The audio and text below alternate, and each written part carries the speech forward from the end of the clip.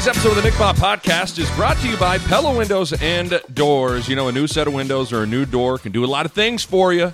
It can make your home more energy efficient. It can add value to your home.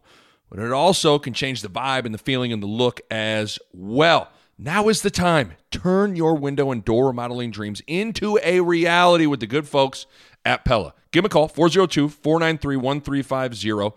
Or check them out online at PellaOmaha.com. That's PellaOmaha.com. And by my good friends at Runza. You guys know I was a quarterback in Lincoln Southeast, but you know I believe in establishing the run game. And even more than that, I believe in establishing the Runza game. That's an original Runza cheeseburger. Some onion rings, maybe double dipped in the homemade batter. It's a little bit of ice cold pop to top it off. Oh, my goodness. In football, you establish the run. At lunch, you establish the Runza. It's that simple. Get to Runza today and get yours. Tell them your friend Nick Baugh sent you. All right, welcome back for Husker Classic Recaps Week 2. Week 1 was a blast. If you missed it, it's on the podcast feed, the Nick Baugh podcast feed. We recapped the 1997 Nebraska-Missouri game, the flea kicker, the Davison catch that sent it to overtime. Just had a blast doing that one. But this game I've really been looking forward to, man. This is obviously one of the most important games in the story that is Nebraska football and one of the most important games in the story of Tom Osborne's career. We're talking about the 1983 Orange Bowl. Number 1 Nebraska versus number 5 Miami. This is the infamous Tom Osborne goes for 2 to try to outright win the title game. This was a wild, wild game. Game of runs of both teams kind of having big quarters and then answering each other. It was an amazing. Obviously, it was a wild finish, but the entire game was great. And this was a star-studded offensive team with Nebraska. You got obviously the triplets and Turner Gill, Mike Rozier, and Irving Fryer. This team was loaded offensively, and then Miami's a team that's looking for the first national title. So this was it's a game that, although it was a heartbreaker, it's a classic, and it's always kind of weird, you know, when Bo and I sat down to kind of lay out the schedule for Husker Classic recaps, and okay, which games do we want? Okay, we got to have this game, got to have that game. It's always kind of weird when you select losses for a series like this, Husker Classic recaps. You know, you would think they're all wins. But to me, again, like I just said, you can't tell the story of Nebraska football without this game. You just can't. So this game, even though it was a loss, it just had to be on the schedule of games to rewatch and recap. So let's get to it, man. I think you guys are really, really going to love this. This was a blast to do. The game was amazing to rewatch. This podcast was fun to knock out with one Bo Robert Roode. So let's get to it, man. Husker Classic recaps, Week 2, 1983 Orange Bowl, Nebraska, Miami. Enjoy. What do you think of when I say the name Tom Osborne? There's certainly a lot to choose from with a man like that. National championships, the option, congressman, athletic director, and there are countless achievements, games, and moments to choose from. And with all that to choose from, all the wins, the titles, the victories, it's interesting that one of the first things I think about is a loss and a decision. How could it be that arguably the greatest college football coach of all time, one of the first things I think about is a loss? Well, because sometimes we learn more about you in a loss than we do in a win. I'm not sure we've ever learned more about a coach in one single game than we did about Tom Osborne in the 1983 Orange Bowl. When I think of Tom Osborne, I think of guts, conviction, class, winner. All those traits shine through in one game. You want conviction? How about sticking to your identity, the option, and running it on 4th and 8 from the 19-yard line with under a minute to play in the national championship game? You want guts? How about going for 2 to outright win the title when you could have just kicked an extra point and shared a championship? Winner? Well, sometimes you can exemplify everything that embodies a winner and still lose. Because the harsh reality in sports is there always has to be a winner and a loser. And that's just it, right there. You see, winners understand that. If we line up and battle and compete, there has to be a winner. If you love winning, then tying just won't do. If you love winning, then sharing the title just won't do. When you truly love something, you're willing to risk it all. You're willing to lose it all just to get it. Tom Osborne got to the doorstep of everything he's ever wanted.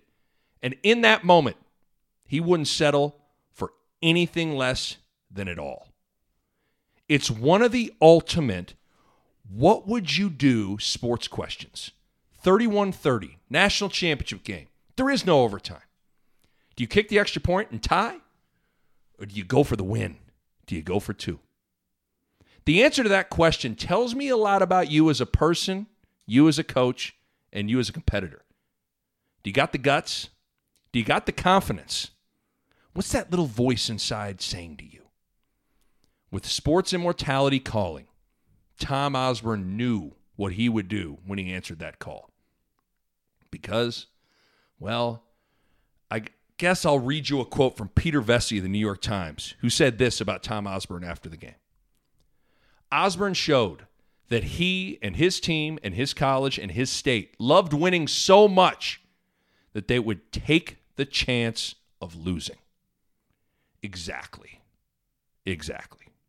This is Husker Classic Recaps, the 1983 Orange Bowl, number 1 Nebraska versus number 5 Miami. Bo Ruud is here. Is this game, I guess I'll ask you a question to bring in, is this one of the first things you think of? Like when you think of Tom Osborne, is the 83 decision to go for 2, like is this one of the first things you think about with him? It's in the top 3 probably. Yes. You know, you think of it's not the first, but it's... You probably think of the 94, his first title. Right. You think of just of him and his career, and then I think you think of that decision. I mean, it's up there. It's up there with what he's known for. Well, I guess that's the thing with like one person, with like when someone's so accomplished, if it makes the first paragraph, that's a big thing, you know? Yeah. And I think the reality is when the story of Tom Osborne gets written completely, you almost got to put this in that first paragraph, at least for me. What's amazing is it's such a incredible moment which ended in a loss. Yes. But yet there is such character in that decision, in that moment, that it was bigger than the actual game. It was right. It was a test of character almost. Which I guess that's why I went into it. Like it was, you know, they always talk about like sports and it being analogous to life, and you know, you learn a lot. Like, but it's true. And I don't think and this comes from a basketball guy, I'm not sure there's any sport that teaches more about human nature, who you are, than football does. Like football is the ultimate character sport. Oh yeah. It just is. But that's why America loves it like they do, and in this moment in time they're going crazy when it's trying to be taken away from them, because it defines us in so many ways. So I think it's important to frame like with this game, because you're right. I mean, it was like the biggest thing that came out of the game was this decision. But I think there's so much more to this game. And before we get into the game, let's frame everything with both teams. Most importantly, Nebraska. The one thing, when I was thinking about this game didn't just start in 1983. To me, everything with this game began in 1982. Controversial loss at Penn State that we're going to recap in a couple of weeks on the Husker Classic Recaps. See you in a few weeks. Oh, boy. With a horrible call late in the game, and Penn State goes on to win the national championship. Yeah, and that was was that the first 2 games of the year, I believe? Yes, because I think it was the second game of the season, because Nebraska goes on to win their final 10 games of the 1982 season. And then here comes the 1983 season. Nebraska starts the season ranked number 1 in 1983. They go 12-0. They were ranked number 1 every week. Week 1, 2, 3, all the way till the final rank, all the way until that game. And let's be clear, they were beating the brakes off of people too. Oh. They had they had won 22 games in a row. Yep. And you need to understand that they were widely considered arguably the greatest college football team of all time heading into this 1983 Orange Bowl against Miami. With this team, just a couple of kind of nuggets on this team. So you said they're beating the brakes off people. They hung 84 on Minnesota. 84 points.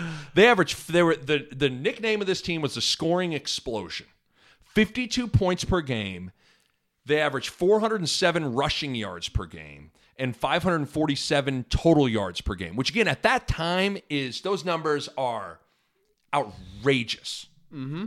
Totally outrageous. This team had 15 guys go on to play in the NFL. They had 6 all-conference selections, 5 All-Americans on this team. Dean Steinkuhler, Outland Trophy winner, Lombardi Trophy winner, first-team All-American. Irving Fryer, first-team All-American. He averaged 19.5 yards per reception that season. Turner Gill finished 4th in the Heisman, second-team All-American. Then you have Mike Rozier, who won the Heisman Trophy. And I saw this little nugget. He had 200 yards rushing in each of the last 4 regular season games. Like, this guy was incredible. I feel like I'm talking a lot, but like, you got to frame this was like and then Tom Osborne was the National Coach of the Year. This is a historically good team. Yeah, we've never had a quarterback, running back, receiver combination like that. I mean, Irving Fryer is probably the greatest receiver to ever play at Nebraska.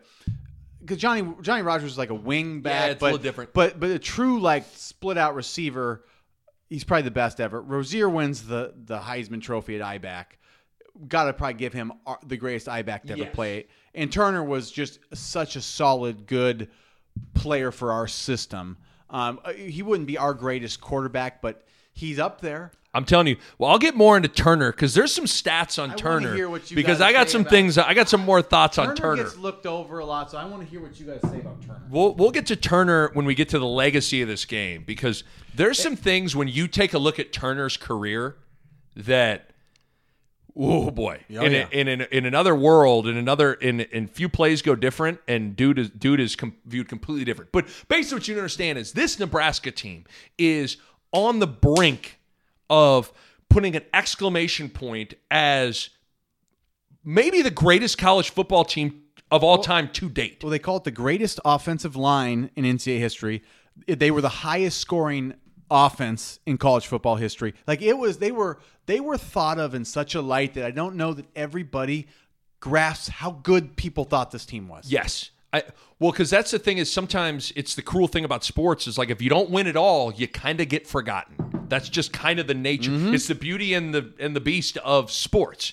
And when you're writing down, and I'm talking all of college football, when you're writing down greatest teams to not win, hard pressed to not have the 83 team in your first 3, 4, 5 teams you list. Yeah. So it's important to understand just how historically excellent this team was heading into this game. Mm-hmm. So real quick to give you a feel for Miami. So they start the season unranked. They lose their first game of the season 28-3 to Florida. They then proceed to win 10 games in a row and climb their way up into the rankings. They're at 15th, then at 12th, then they crack the top 10, and they ultimately get up to 4th or 5th, depending on what poll you're looking at, heading into this Orange Bowl. Their defense was pretty darn good. Yeah. 3rd-ranked scoring defense, 4th in total defense, and they had a true freshman quarterback in Bernie Kosar leading the charge, who ends up having one whale of a game that we'll get into here. Is there anything we're missing with Miami? So I think the big takeaway, like when I looked into Miami, is I think we think of Miami as like it's the you think of like Michael Irvin and Warren Sapp and like Ray Lewis and this Ed attitude. Reed. Yeah. But you forget that Miami in the 60s and 70s was not a good football program. Right. They weren't. I think they said 33 years since they'd been to a major bowl. And Howard Schnellenberger takes over in 1979 after they just went 2-8, 3-8, 3-8, 6-5, 5-6. That was Miami's. Like, that was where Miami was at in the world. They were unranked in 83. So he started to rebuild this program and bring life to it. I mean, there was always tons of talent in Miami, right? Like, everybody talking about Dade County, it's the place where you come to find talent. Right. But they were not tapping into that talent. No. But Schnellenberger, what he was doing is he got some quarterbacks. I know Jim Kelly was there, and Bernie replaced Jim Kelly. So that's two guys that are Hall of Fame caliber quarterbacks that they went and brought down from the north to Miami. Because I think Bernie's an Ohio guy, Jim Kelly's a PA guy. So, I mean, that's really what they did, and that was their recipe, was bringing these big-time quarterbacks down with the talent. But Schnellenberg turned that program around to even exist. You got to understand, Miami was nothing until this game. Yes, this is their first national championship, obviously. Yeah. This game puts the U on the map. Yes, and then Jimmy Johnson takes over 2 or 3 years later. And it's just an explosion. Yeah. But before that moment, Miami was not Miami. Totally agree. So that give you a sense of kind of where both these teams were heading into this thing. And so let's get into the game, because we lay out how both these teams are. I wish I could have gotten a sense of exactly what everyone was expecting with this game. I'd have to imagine a lot of people thought Nebraska was going to come and just rock this team. How could you not, though? How could you not? When you're the way people are discussing Nebraska as potentially greatest team of all time, greatest offense of all time, you would assume that they would think that this game's going to be probably an ass kicking. And think about, you got to remember, this isn't 94 Miami. This is 84 Miami, right? You got to get everything you know about the U out of your head for this game. This is why it's what Miami did was amazing, actually. So it is incredible. I think every Husker fan probably thought, we're going to do what we've done for 20 straight games. I think everybody felt like, here we go. Osborne's finally going to punch through. This is it.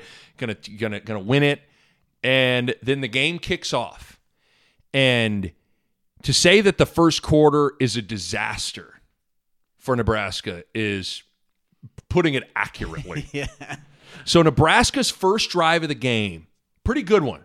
Couple options. Rozier's kind of rolling. Yeah. They're getting down the field. They get stopped on third down.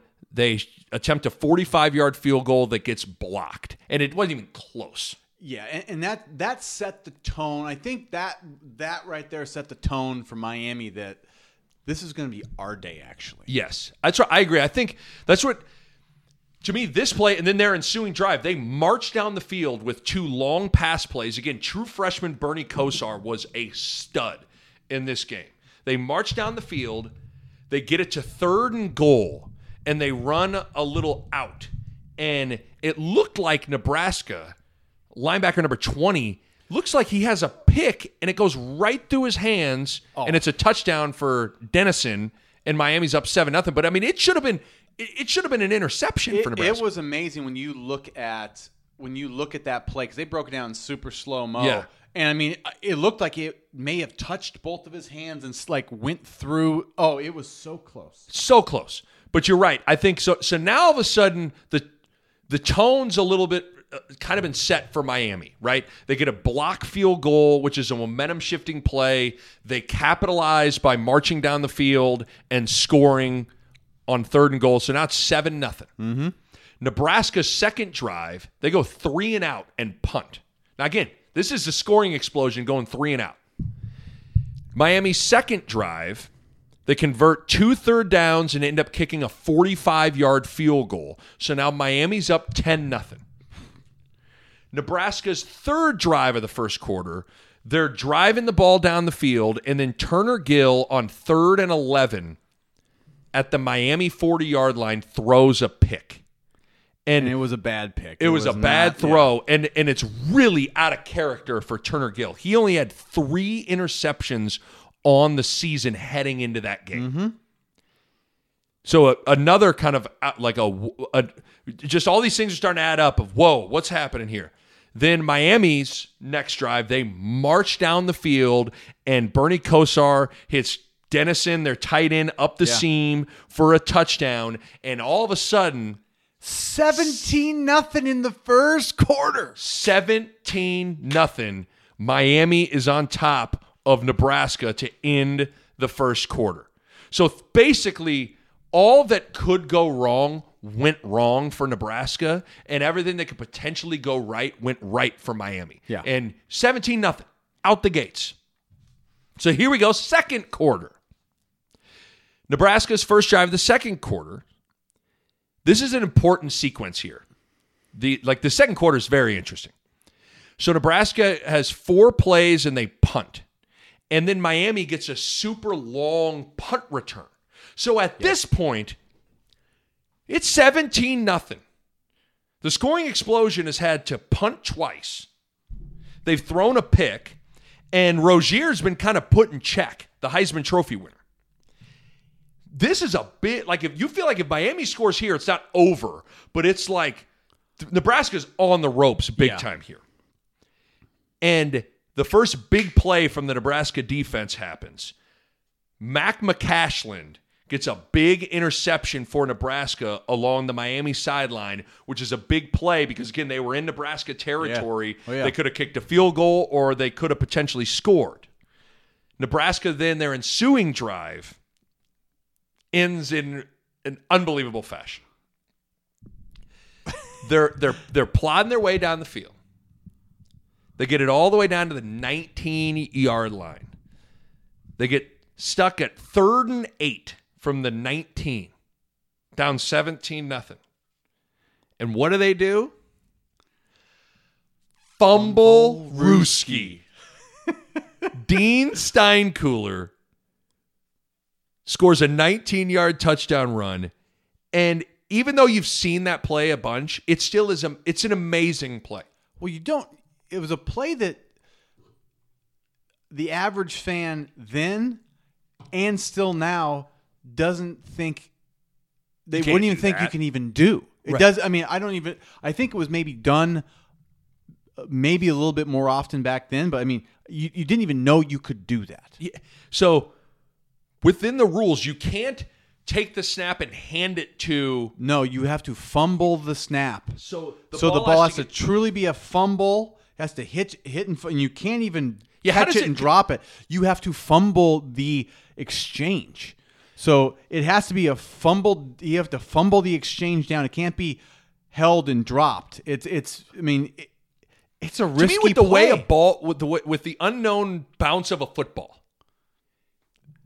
I mean, that is a risky play. I got to think on grass it's better than on turf. It probably bounces less, but still, it's a risky play, and you're putting the ball in your lineman's hand. So Steinkuhler's at right guard, and so the ball comes out and just, it hits Gill's hand and just falls to the ground, and Steinkuhler, the whole play's going to the right.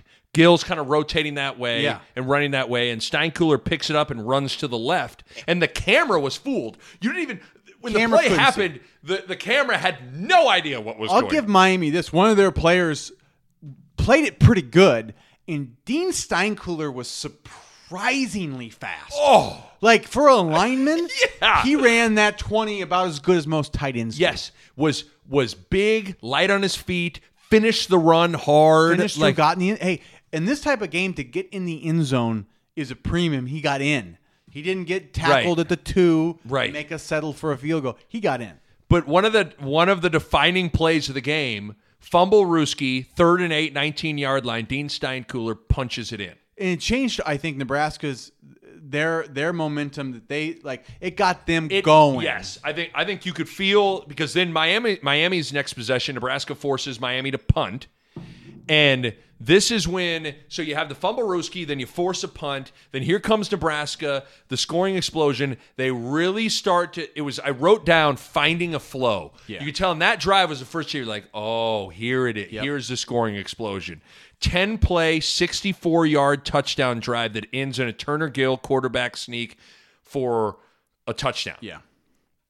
So all of a sudden now it's 17-14, and it kind of feels like Nebraska's caught their breath a little bit. Yep. And so halftime hits with Nebraska only down 3. Now I have to imagine at half, Bo, if you're Tom Osborne, you're Turner Gill, or you're a Husker fan watching it, aren't you kind of like, of course your anxiety's high because it's a national championship game, but I'd have to imagine with how that season played out, like, everything, you're kind of going, man, everything, that first quarter was a fluke and a disaster. They weathered the storm. They're now back in it. I'd have to imagine everyone at half kind of felt pretty good about Nebraska heading into the second half. Yeah, I think so. I mean, with that offense, you got to feel confident, I feel like, with that offense. And, in that point, Rozier was still healthy. I mean, you got the Heisman Trophy winner, you got Turner, you got Irving Fryer. Like, you feel like, okay, we can score points. Right. We're down, but we can score points. I think the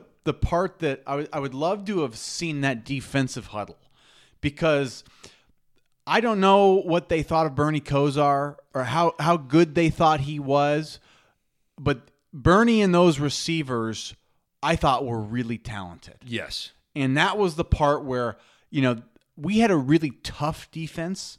These guys, you could tell they were tough, physical, hard-hitting.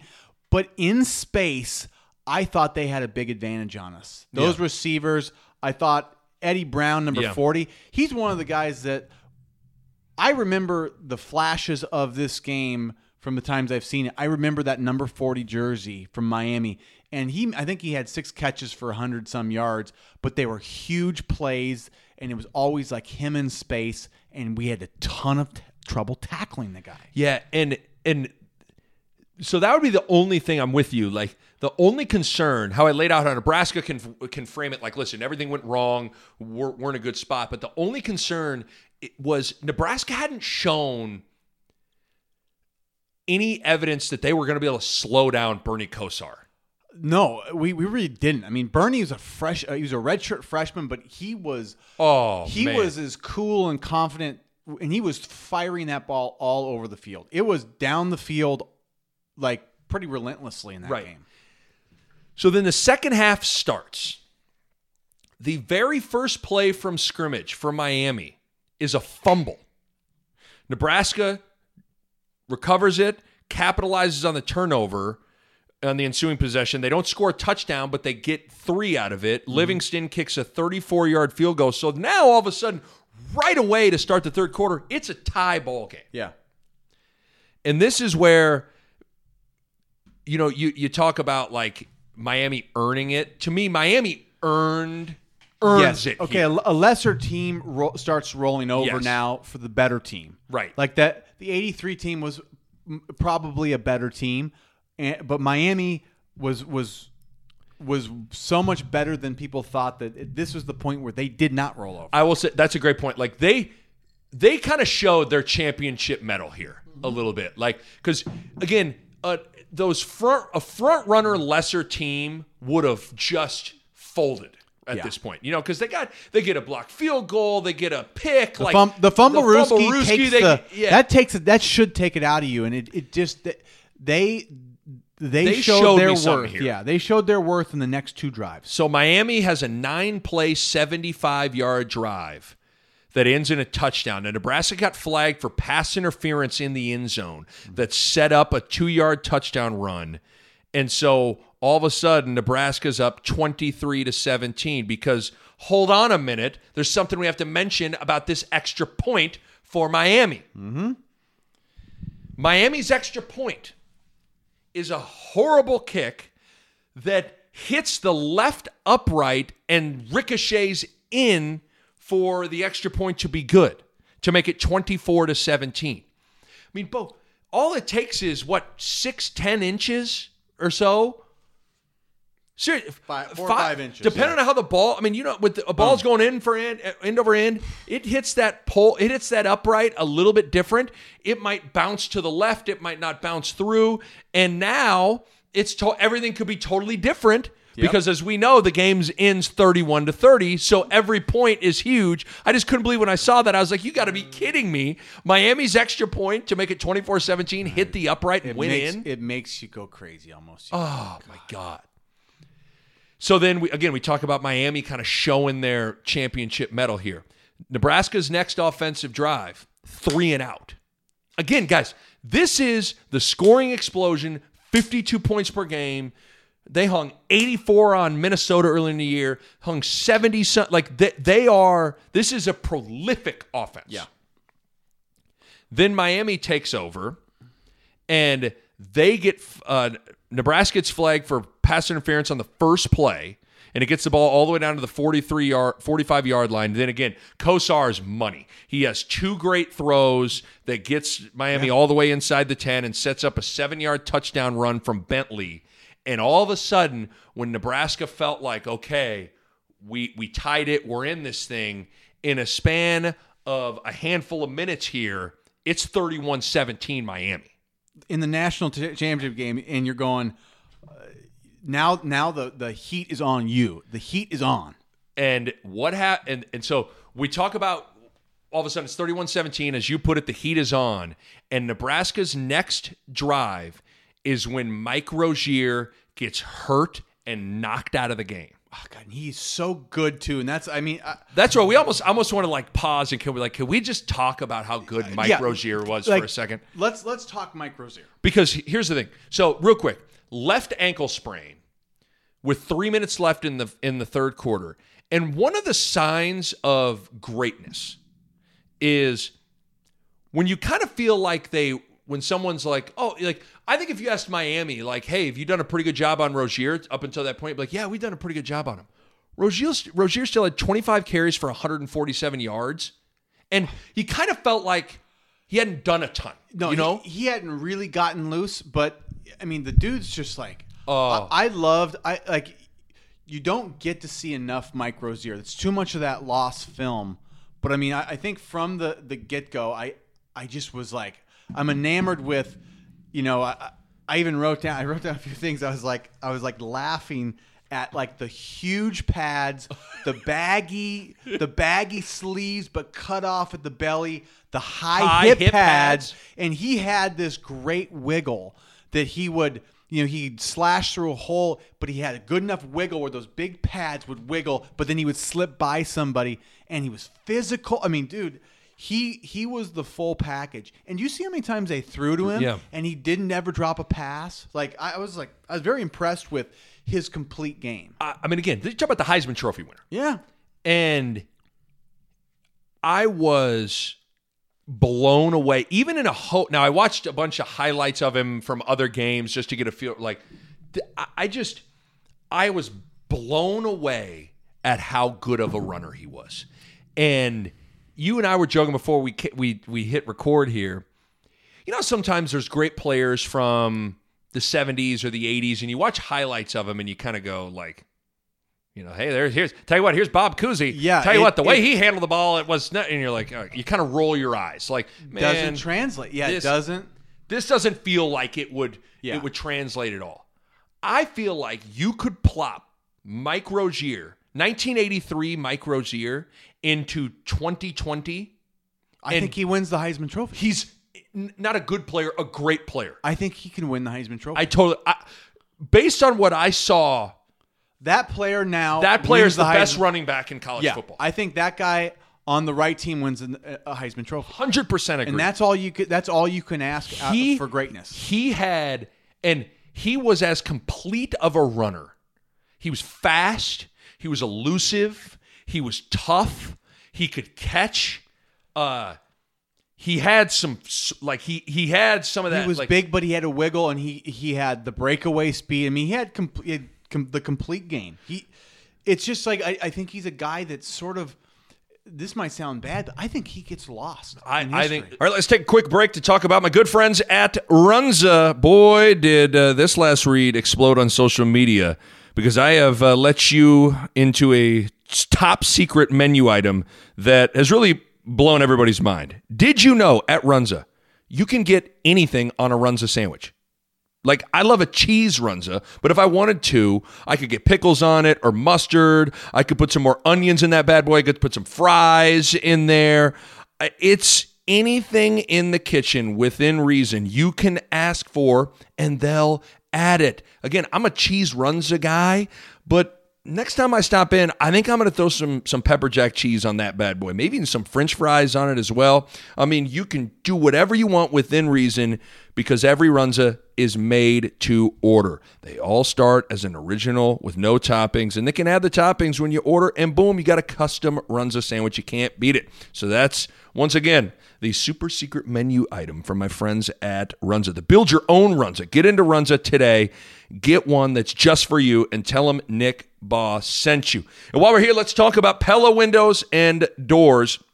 Here's the thing. Putting in some new windows or a new door, it's really exciting, but sometimes you don't even know where to begin. Let me help you out. First of all, you got to go with Pella. That's obvious. And with going with Pella, there are a couple of directions you can go to start. You can schedule a free in-home consultation. That's right, free. You'll get a Pella expert out to sit down with you, look at your home, and they're going to be able to get a Tom Osborne-esque game plan for you that fits your budget, your wants, and your needs. That's one option. Or option number 2, you can head out to the showroom. The showroom is really cool. Sometimes it actually helps to kind of see the window or see the door, feel it, open it, close it to get a better feel of exactly what you're putting into your home. So the showroom is also a great place to start as well. Any direction you go to start, just know that Pella can 100% provide window and door solutions to any home. Check them out online at PellaOmaha.com. That's PellaOmaha.com. Back to the podcast.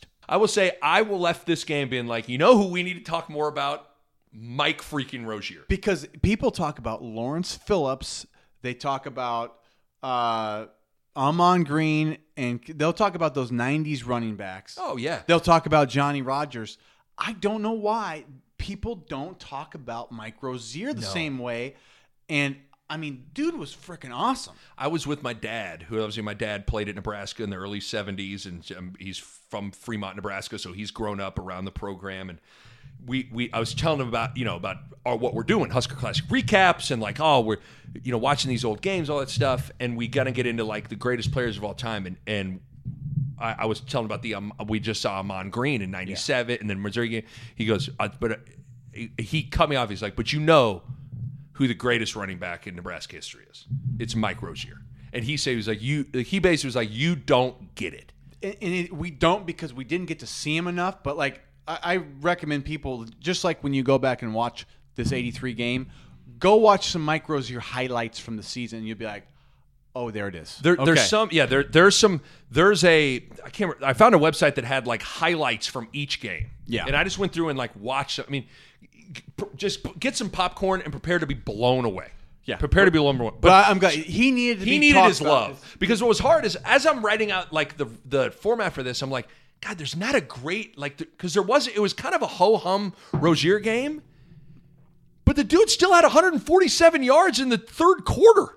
But I'll say this: I think they were laser focused on him. Oh yeah, because and we'll talk about Jeff Smith a little bit more when he comes back. I felt like when Jeff Smith came in, there was like. Totally. There was like all of a sudden things opened up. Totally agree. But to get back to the game. Okay. Again, 31-17, 3 minutes left in the third quarter, and Nebraska's Heisman Trophy winner, Mike Rozier, just got knocked out of the game. Mm-hmm. Not ideal. And then what happens? Jeff Smith comes in. And what happens when somebody just comes in and hasn't played? He didn't get a carry all game long. First carry. Turner Gill, option to the left, pitches it out. Jeff Smith, Jeff Smith, pretty good little runner, man. Yeah.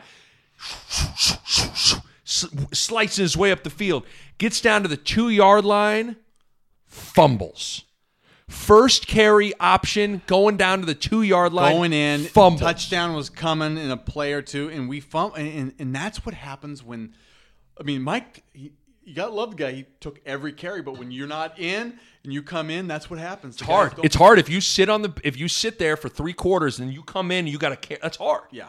But he fumbles. It's a huge play. So now 31-17, Nebraska fumbles.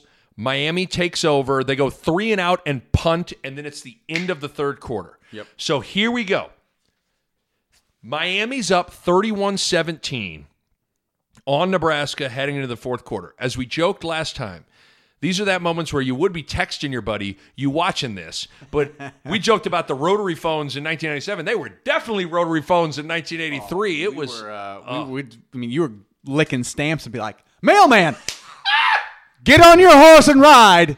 Go. That's where you stop for a second. This is going to make no sense what I'm about to say. You stop for a second. You tell your friend, I'm going to go down the street and ask Bill if he's watching the game. You get on your horse and go, yeah! Bessie, whoa! Hey, Bill! What? You see the score 31-17, Miami's up? Oh, I'm watching it. All right. Yeah!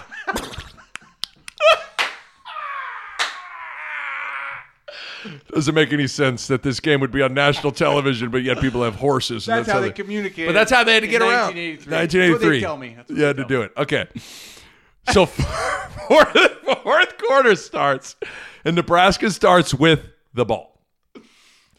They're driving.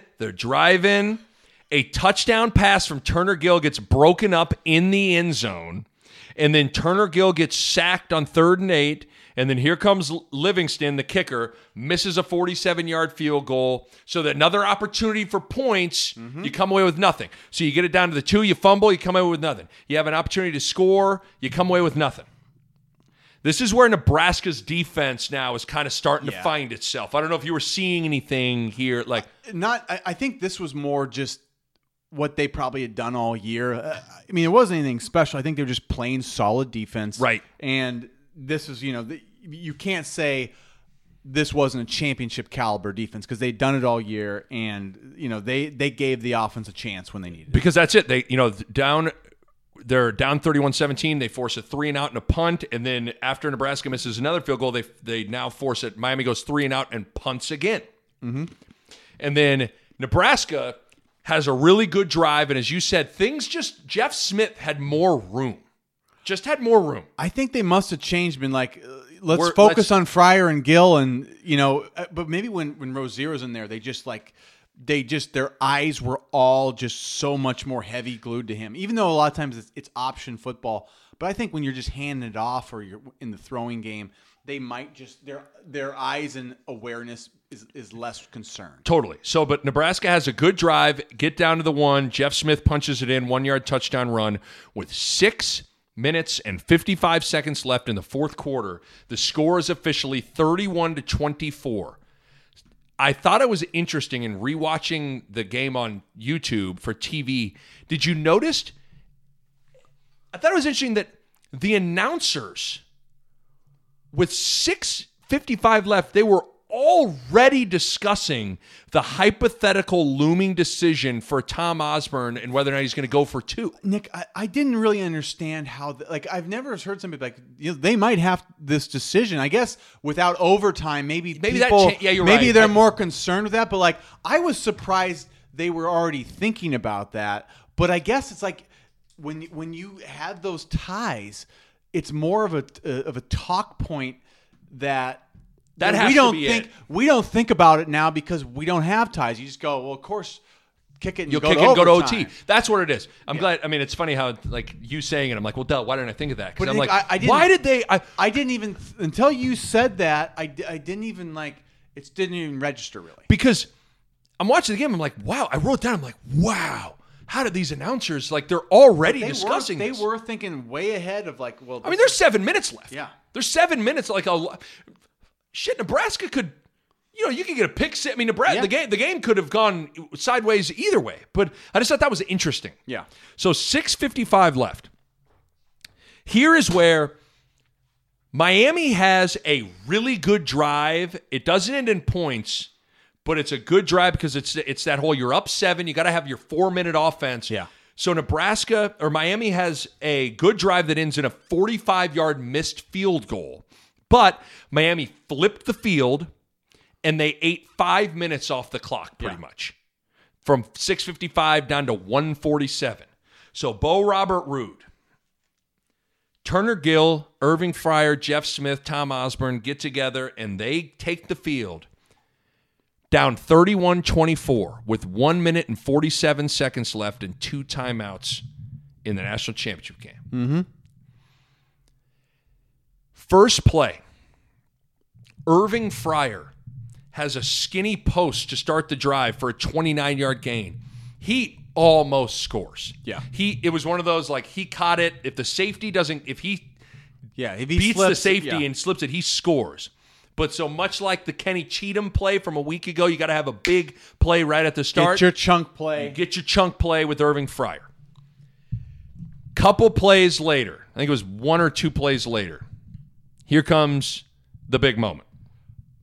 One of the big moments.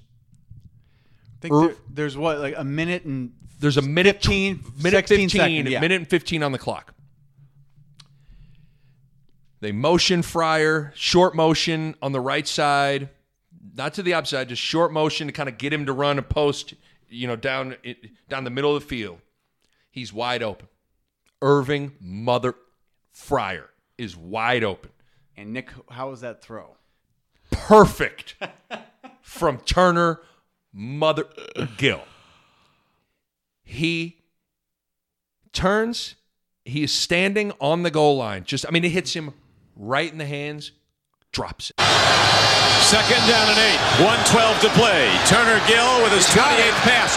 Irving Fryer, he dropped the ball.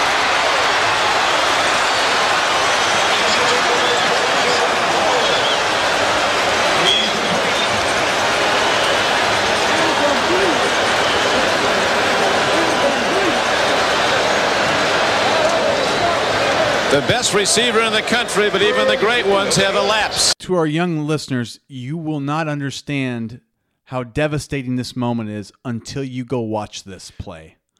It's unlike any drop you'll ever see from a all-time great player. This is a big-time, all-time, first-team All-American wide receiver.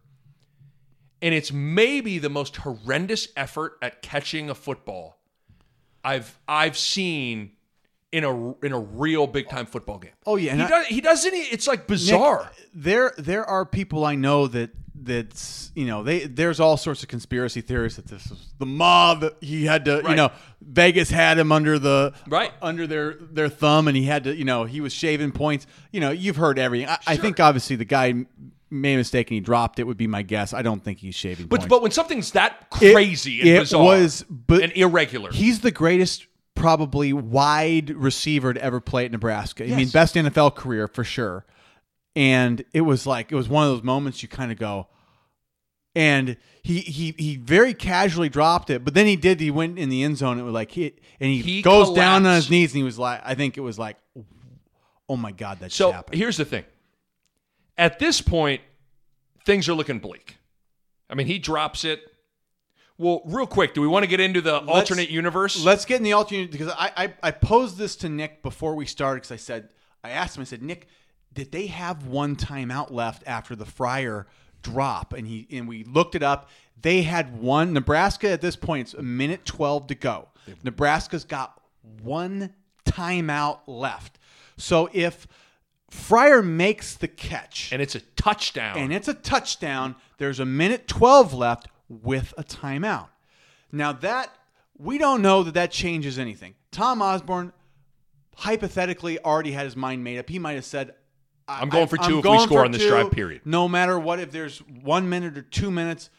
But I think the more time there is plus timeouts, then the thought becomes, do you force them to make decisions?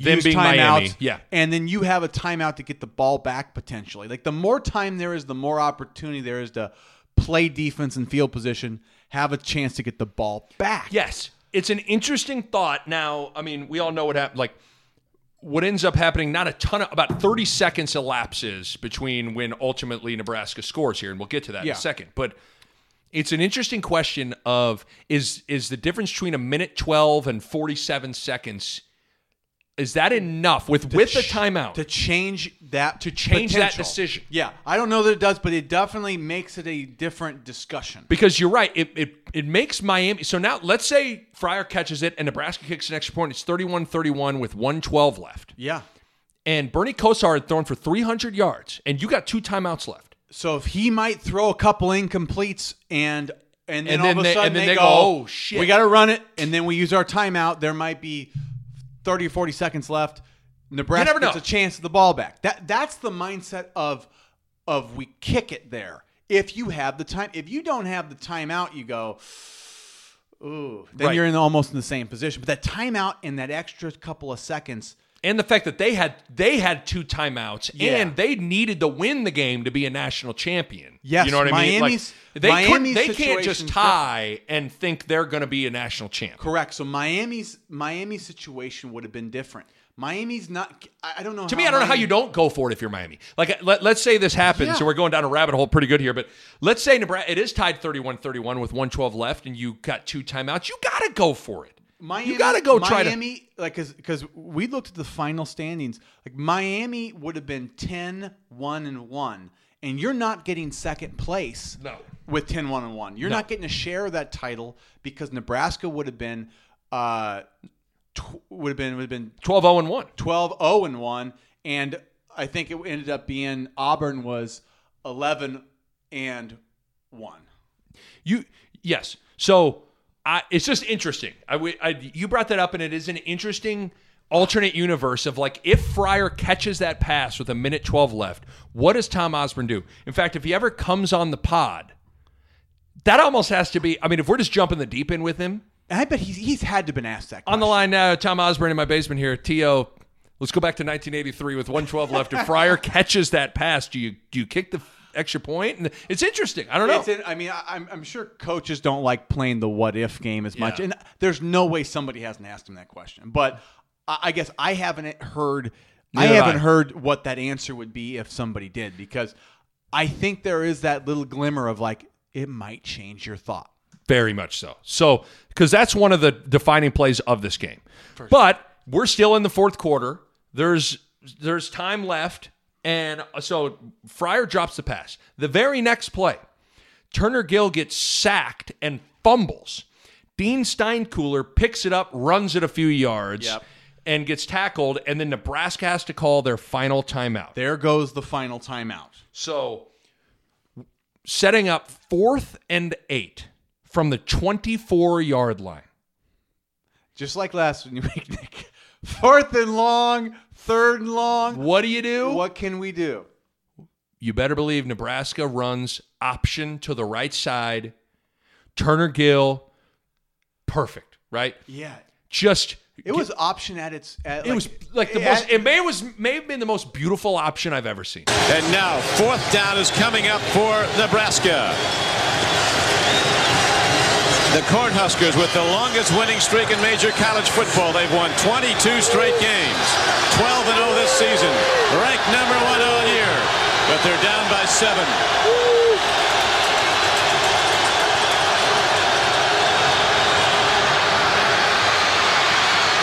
Look at this play, Jeff Smith. Touchdown, Nebraska!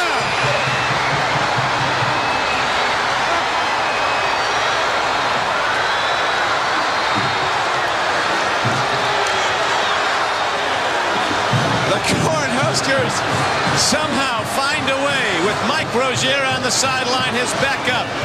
Jeff Smith takes the pitch back up. Brilliantly executed play by Turner Gill. 24 yards and a touchdown. Now it's a 31-30 game. And what does Nebraska do? Turner he drug it out until the guy clearly definedly took him. Perfect pitch. And Jeff Smith beats him to the corner. Jeff Smith had a nice run. Because, I mean, it wasn't like he walked in. Like, he had to go finish that run. He had to beat the guy at the corner, and he had to wiggle. He had to wiggle and get to that pylon. So, option pitch, Jeff Smith scores. Holy shit. I wrote down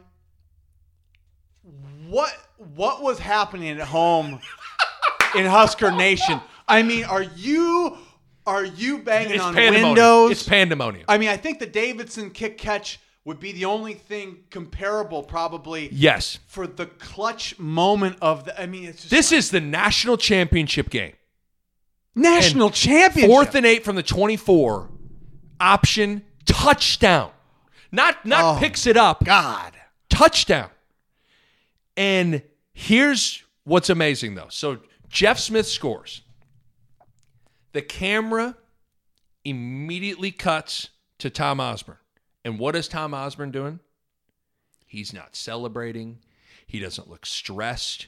He is in discussion with his 2 wide receivers who are going to run in the play on the 2-point conversion play. So Nick, there wasn't any, it didn't appear to be any. Was there 1 second of him not going for 2? Not just playing the body language doctor and reading what he looked like? No. So the decision, I think, in his head was made a week before. The night before, a week before, and for sure when this drive started. Now, if let's say they score on the first play, maybe not. Yeah. But I think in his mind, he thought if it gets to be under a minute or whatever, I'm going for it. Yeah, that would be the only thing I'd ever want to know is when did you make that decision? At what point do you not go for 2? At what? Yeah. Maybe it's 2 minutes. Maybe it's 2 minutes with all your timeouts. Maybe it's, is it?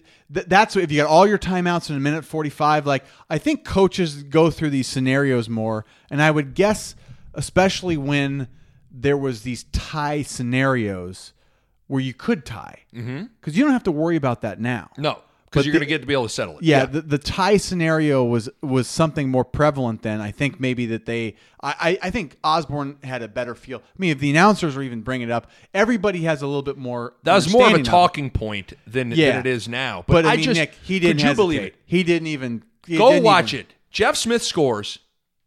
They cut to T.O. and dude is calling. He's calling the next play.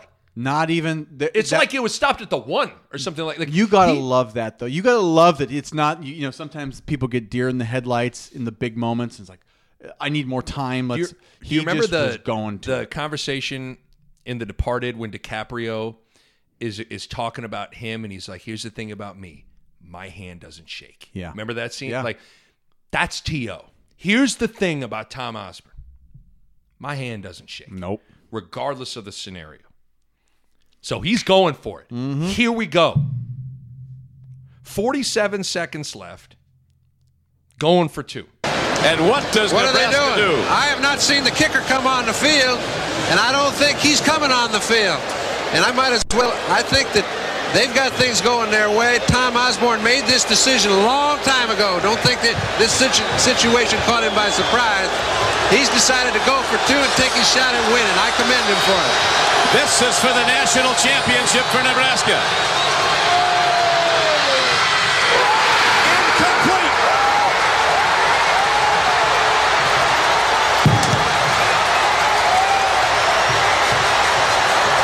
Let's get into the decision, dude.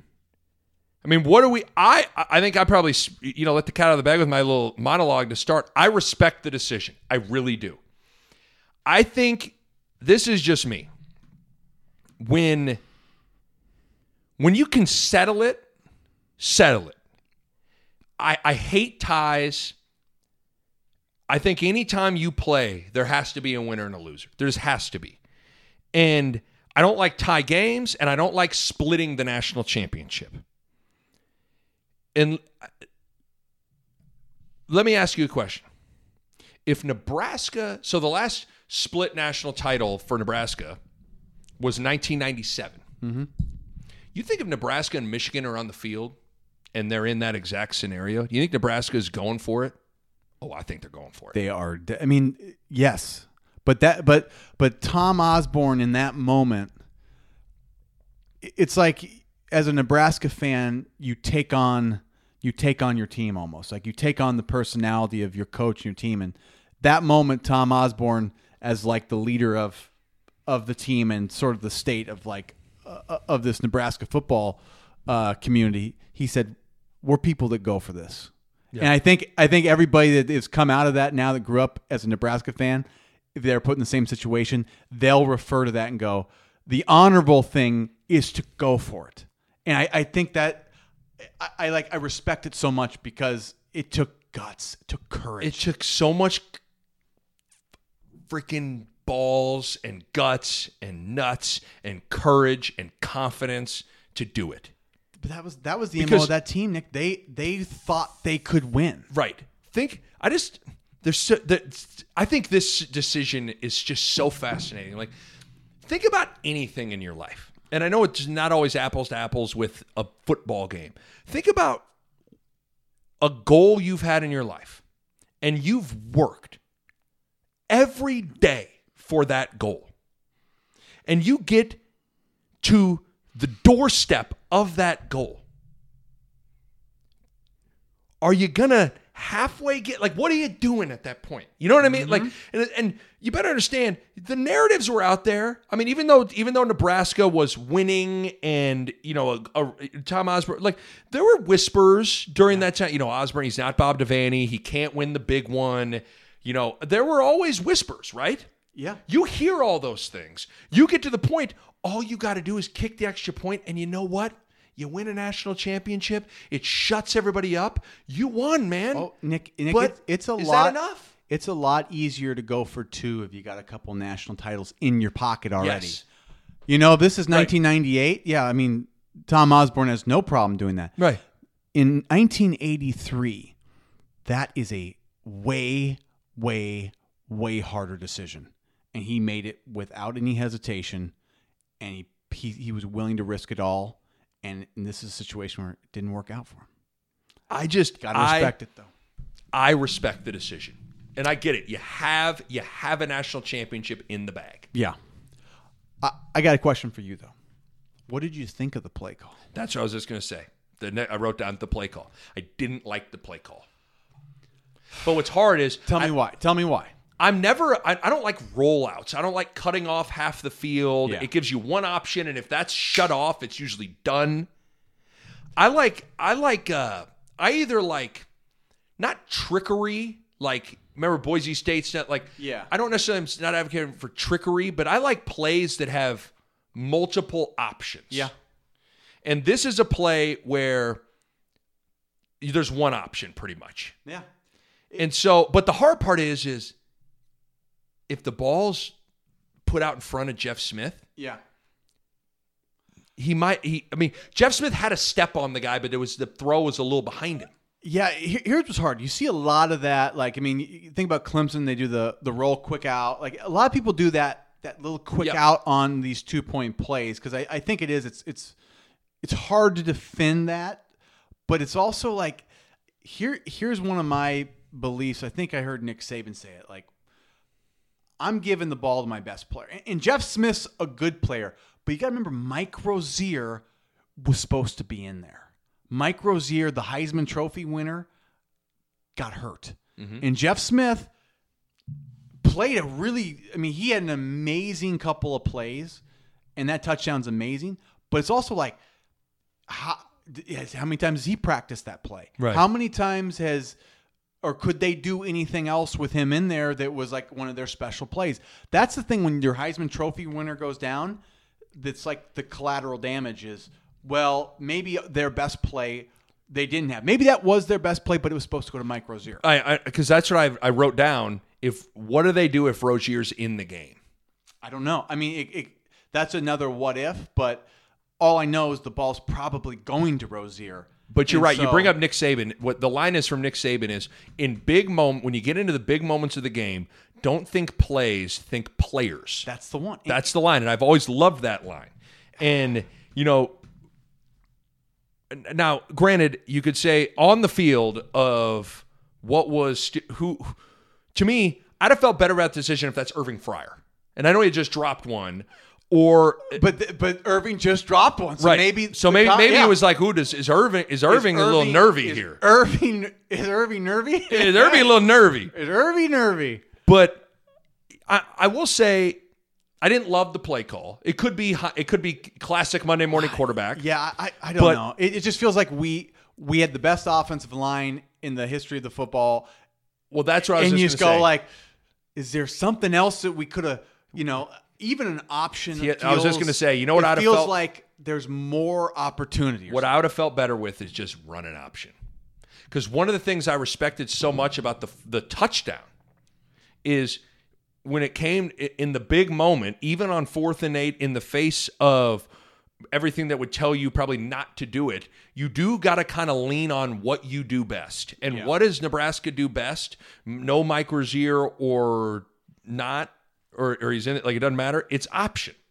Yeah, part of me would have respected just saying run the option. It's hard though. Those guys that do this for a living, I trust that they go, well, when they come out in this set, option is not great for us, or we know they usually do this. I mean, they know probably what they want, so it's hard to say I don't like the play call. I go back more to who's getting the ball and where and why. Right. And I just go, Jeff Smith on an out. I just have played a lot of running backs, and I don't like throwing that route to any of the running backs because they're not used to doing that. That's a different, like a wide receiver, like an Irving Fryer. He runs quick outs all the time. Running backs don't do that very often. And you're totally right. The one thing I will say that was kind of frustrating is what's amazing is the camera, we don't have any great angle of that play. How do they not have How do they not have the game angle? Yeah. Did you see? Because the game angle was from the other end zone, so you get what happened. And then the highlight is from like a slash, meaning like the diagonal cam. Like we don't. So I guess one of the things that's frustrating is I've never seen a replay of that play from a normal game angle, or even from like the back of the end zone of the Nebraska, like of the end zone they're going towards. Like. So I know I'm like griping. I'm looking it up now. They got to have something here. The only two replays I've ever seen is the one from behind, the one we've all seen. Yeah. And then there's another one that's kind of from behind but sort of diagonal. Yeah, that's what I'm seeing here. So I'm like, that's the other thing is I still don't feel like I have a great. It looks like Jeff Smith has a step on Miami's defender, but there isn't a great angle that you can tell. Yeah, that's. It's amazing that the most important couple plays in our history, they got bad angles. They got horrible angles on it. So it's kind of frustrating. But nevertheless, so Tom Osborne decides to go for 2. They run a little rollout, out pass to Jeff Smith. It gets batted down. There was still some time in the clock. They kick, but it's over. And Nebraska loses 31-30. Mm-hmm. We were talking about that decision. Tom Osborne, after the game, when asked about the decision, simply said, quote, "We were trying to win the game. I don't think you go for a tie in that case. You try to win the game. We wanted an undefeated season and a clear-cut national championship." And it's hard to argue with that. It's pretty simple. It's hard to argue with that. Yeah. So, I mean, yeah, they asked the Miami coach same question, like, what'd you think? They said Howard Schnellenberger, yeah, Howard Schnellenberger, and he said there was no doubt in Osborne's mind, is what he said, and there was no doubt in my mind, and he said he is a champion, and he went after it like a champion. That's what the other coach saw. So the other coach, in the moment, didn't have a doubt that Osborne would do it too. And I think like that he is a champion and he went after it like a champion. Yeah, that's respect. That's respect from another coach going like, he knows how tough that is, and he said you respect the guy that goes for it. Wow. I mean, 31-30. Like at this point, I mean, I was like feeling all the emotions rewatching this thing. Brutal. That one in person, the people that lived through that moment, you got to. I would love for people to maybe send messages. Yeah, that was. Whew. Tell us what that was like in the moment, like what you felt, like what was the next day and week, and like how did you get over that? Because that one, watching it, friggin' 30 years later, we're going brutal, God, totally brutal. Okay, so Nebraska loses 31-30, but so let's get to the final awards. And I'm excited to say the final awards are brought to you by Allo Communications. Oh, yeah. How about that? Shouts out to Allo. I will say, of all the decisions I've made over the past year, I'm serious with it. The decision to go with Allo for internet and TV when I moved back to Lincoln. It's maybe the best one I made because the internet is incredible. The speed, the reliability. All I know is, so I got a couple of TVs in the house and all that stuff. Like, my wife can be streaming Netflix. Mava can be streaming Disney Plus Frozen. I could be streaming something, or I could be downloading a college basketball game to watch to prepare for, and everything is perfect. There's no buffering. There's no, when the thing starts spinning, all that stuff. When I say that never happens, it literally never, ever happens. Like I'm telling you, it's amazing that it's the access to the all fiber network in Lincoln and across the state is just second to none, man. Here's the thing with having to work from home with this pandemic. Let's be honest. Internet never been more important. You got an important Zoom call with a client and it's breaking up and all that stuff. Yeah, how's that going to go for you, Doug? Not well. Happened to me. See, I lost my job. That's why I'm here. That's why I'm here. Oh, man. So make the switch. Go to allofiber.com. Allofiber.com. Tell them Nick Baugh sent you. When they asked how you heard about us, say Nick Baugh. Okay, you ready for the final awards, my friend? What do we got? So we wanted to keep some. So the first one is Unsung Hero. We wanted to do this and keep some consistency with some of the awards. Yeah. And it's hard. Let's just call it this. It's hard to have an unsung hero when you lost the game, right? Yeah. It's just hard. I mean, you lost the game. Yeah. But I want to keep some consistency here with the awards. So I gave my unsung hero award to Jeff Smith. Yeah, and that's it's a little polarizing because he had the fumble, but his last touchdown run in that tough situation was so freaking amazing. He came in for the Heisman Trophy winner with 3 minutes left in the third quarter and had 9 carries, 99 yards, and 2 touchdowns. Yeah. Let's be honest. Like, if Nebraska, if they kick the field goal or whatever, like his play, the option on 4th and 8 to score is like one of the most infamous plays in Husker football history. If we win, he is the hero that got remembered. Like he would have been the hero if we win. Do you have a different one? No, I mean, it's hard. It's hard. In a loss, it's hard to call anyone an unsung hero. Yeah, that's tough. Okay, now I'm really excited about this because as anyone that's listened to the last recap knows that this is now kind of our pop culture reference of the game. Because here's the thing. We're going down memory lane. There's a nostalgia to what we're doing of what was going on in 1997 and 1994. Well, it is the year 1983. And to tie in some of the biggest things going on in pop culture with movies and music, we have 2 great categories for you. The first one, do you want me to set up the Risky Business? You go Tom Cruise for us here. Risky Business, a great movie. A young Tom Cruise in it. We have the Risky Business. Sometimes you gotta say, what the fuck? And go for it. Bill, there's one thing I've learned in all my years. Sometimes you gotta say, what the fuck? Make your move. The Risky Business, what the F moment of the game is what? Pretty easy. The Risky Business is Tom Osborne going for 2. I mean, that's the easy one of this game. But the bigger one is probably the Fumblerooski. Oh, that's right. We're talking. Yeah. The bigger one. I mean, the obvious answer to all these is like moment of the game. Moment of the game. Yeah, but the Risky. I mean, I just think Risky because Tom Osborne was taking the risk, but the Fumblerooski was almost equally as like that was a huge risk. They're down 17-0, and you know how risky. I mean, really watch how the Fumblerooskis run. I think that the Fumblerooski's better for Risky. I mean, you're taking you're just fumbling the snap. A lineman's got to pick it up. You just gotta say. That's what Tom Osborne said before he called the Fumblerooski, right? Cruz is putting on the shade. No, Osborne's on there putting on the shade, and he's saying, "Oh, hey, Milt Tinniper. Sometimes you gotta say, what the fuck, and go for it." So the Fumblerooski. Now there's another pop culture award because the number 1 album in 1983, and really arguably the number 1 album of all time, is Michael Jackson Thriller. Cue the music. Cue it!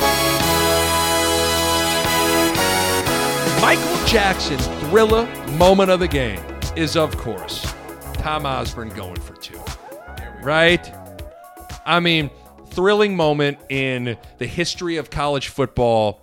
One of the more exhilarating, oh my God moments you'll ever see in your life. Yeah. Right? I think that has to win. But Jeff Smith's play, that last option was pretty amazing too. Yes. So if there's a 1A, 1B, it's close. But to me, there are 4 defining plays from this game.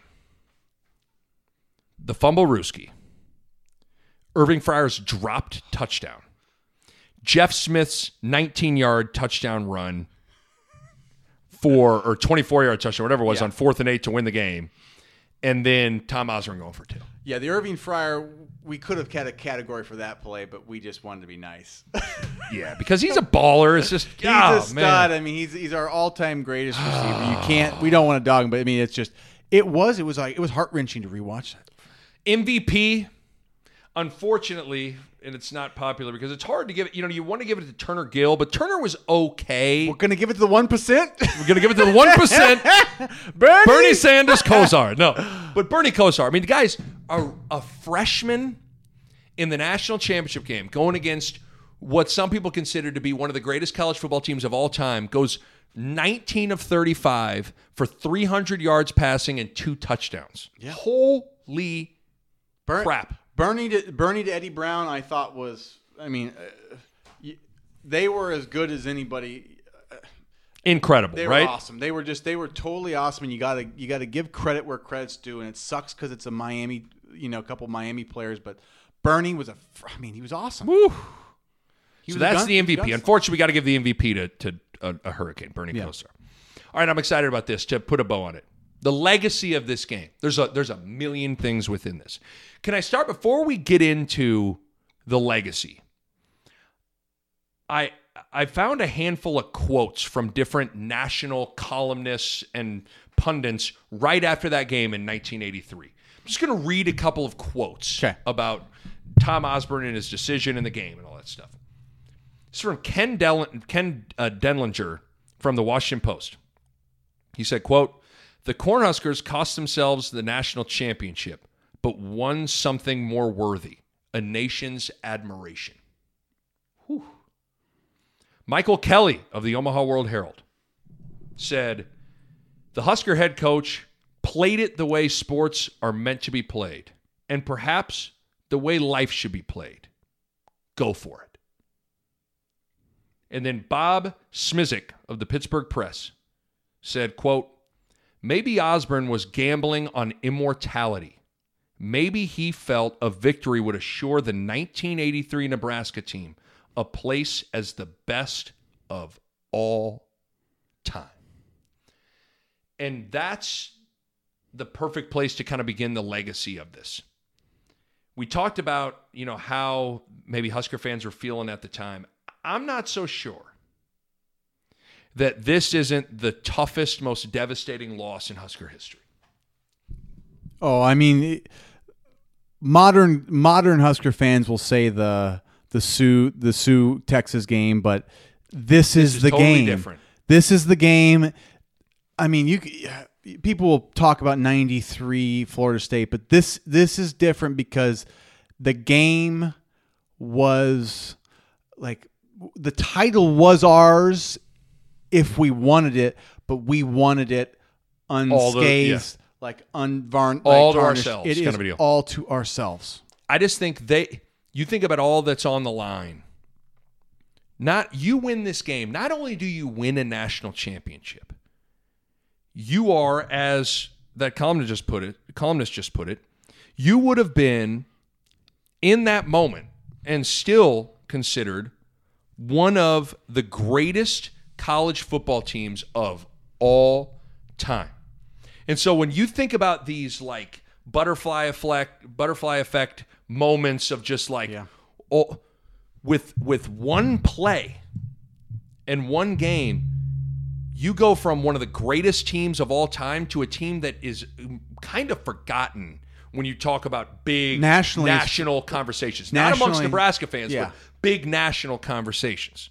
If you don't win it all, you don't get to be in that final talk. I just don't think people understand that, like, this was supposed to be just the exclamation point on what we're saying, the greatest team in college football history. And a team that was unranked at the start of the year beat them. But that home field advantage had to be it's a big deal. Yeah. It's a big deal. You're having to play basically on the road. Yeah. But so that's the first thing I thought about. This also was within that. This is a defining moment in the journey of Tom Osborne's coaching career. Yeah. Where you can't tell the Tom Osborne story without this. No. Because this game in particular makes what we experienced in 1994, 95, and 97 that much sweeter. Yeah, whenever you get closer, the 83, 93, like those are the when you get that close and don't get there, it makes it when you do, it brings you to another level. Totally agree. And then lastly, I told you I wanted to talk about Turner for a second. Do you understand? Turner Gill, his record as a starting quarterback at Nebraska, 28-2. He was 20-0 in conference play, 3 Big 8 titles, and his 2 losses as a starter were to the 2 teams that won the national title. 82 Penn State on a BS call late in the game, and Miami in 1983 in the Orange Bowl. All I'm saying is if Turner hits Jeff Smith and it's a touchdown, is Turner considered the greatest? Now, some people would say Turner is the greatest quarterback to ever play at Nebraska. If they beat Penn State and we get the 2-point conversion, he's 30-0 as a starter. 2 plays, he's 30-0, and he's got 2 national titles. I mean, you put him up with Frazier, and Turner might you put him up there with like the all-time great, not just all-time great quarterbacks in Nebraska history, all-time great quarterbacks in Husker history or in college football history, easily. But think about, 20-0 in conference play, 3 Big 8 titles, 28-2 as a starter, and his 2 losses were to the 2 teams that won the national championship. Yeah, and then like say we barely had a chance to talk about him today. Unbelievable, right? That's what happens though. Because he was smooth, wasn't he? He's a great guy, great competitor, had a great career. It's just like I said, that's what's so great about these recaps now is that you get to see these little things, these little inches, these little bounces of the ball, these little things are the difference between legend and immortality and championship or not. Yeah.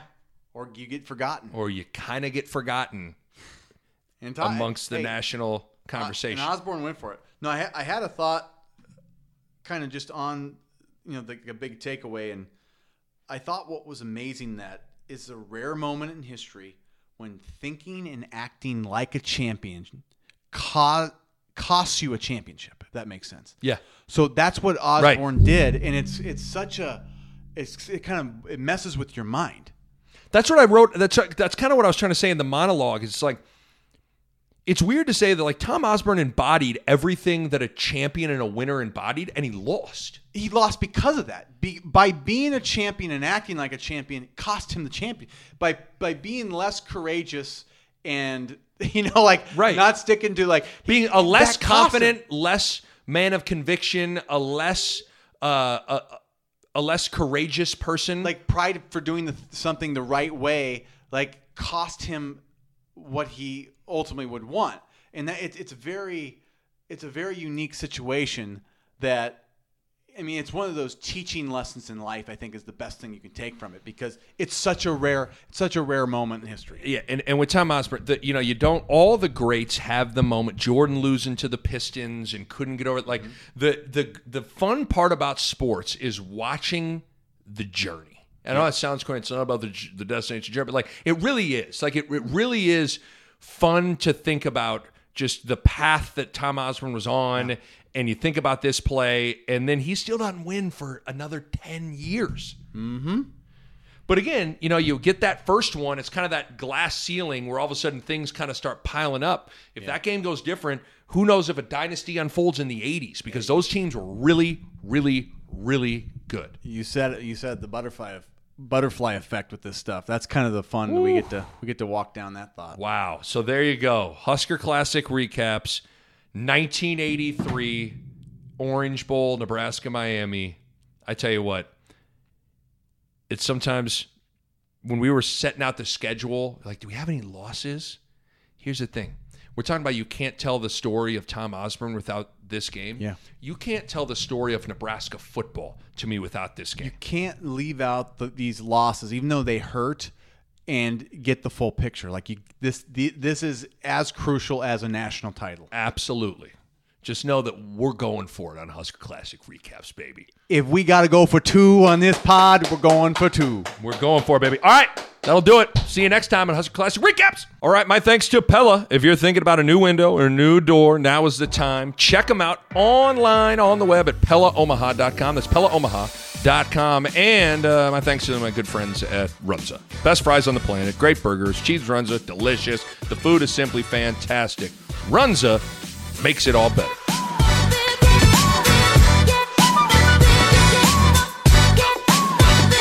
A Parkville Media Production.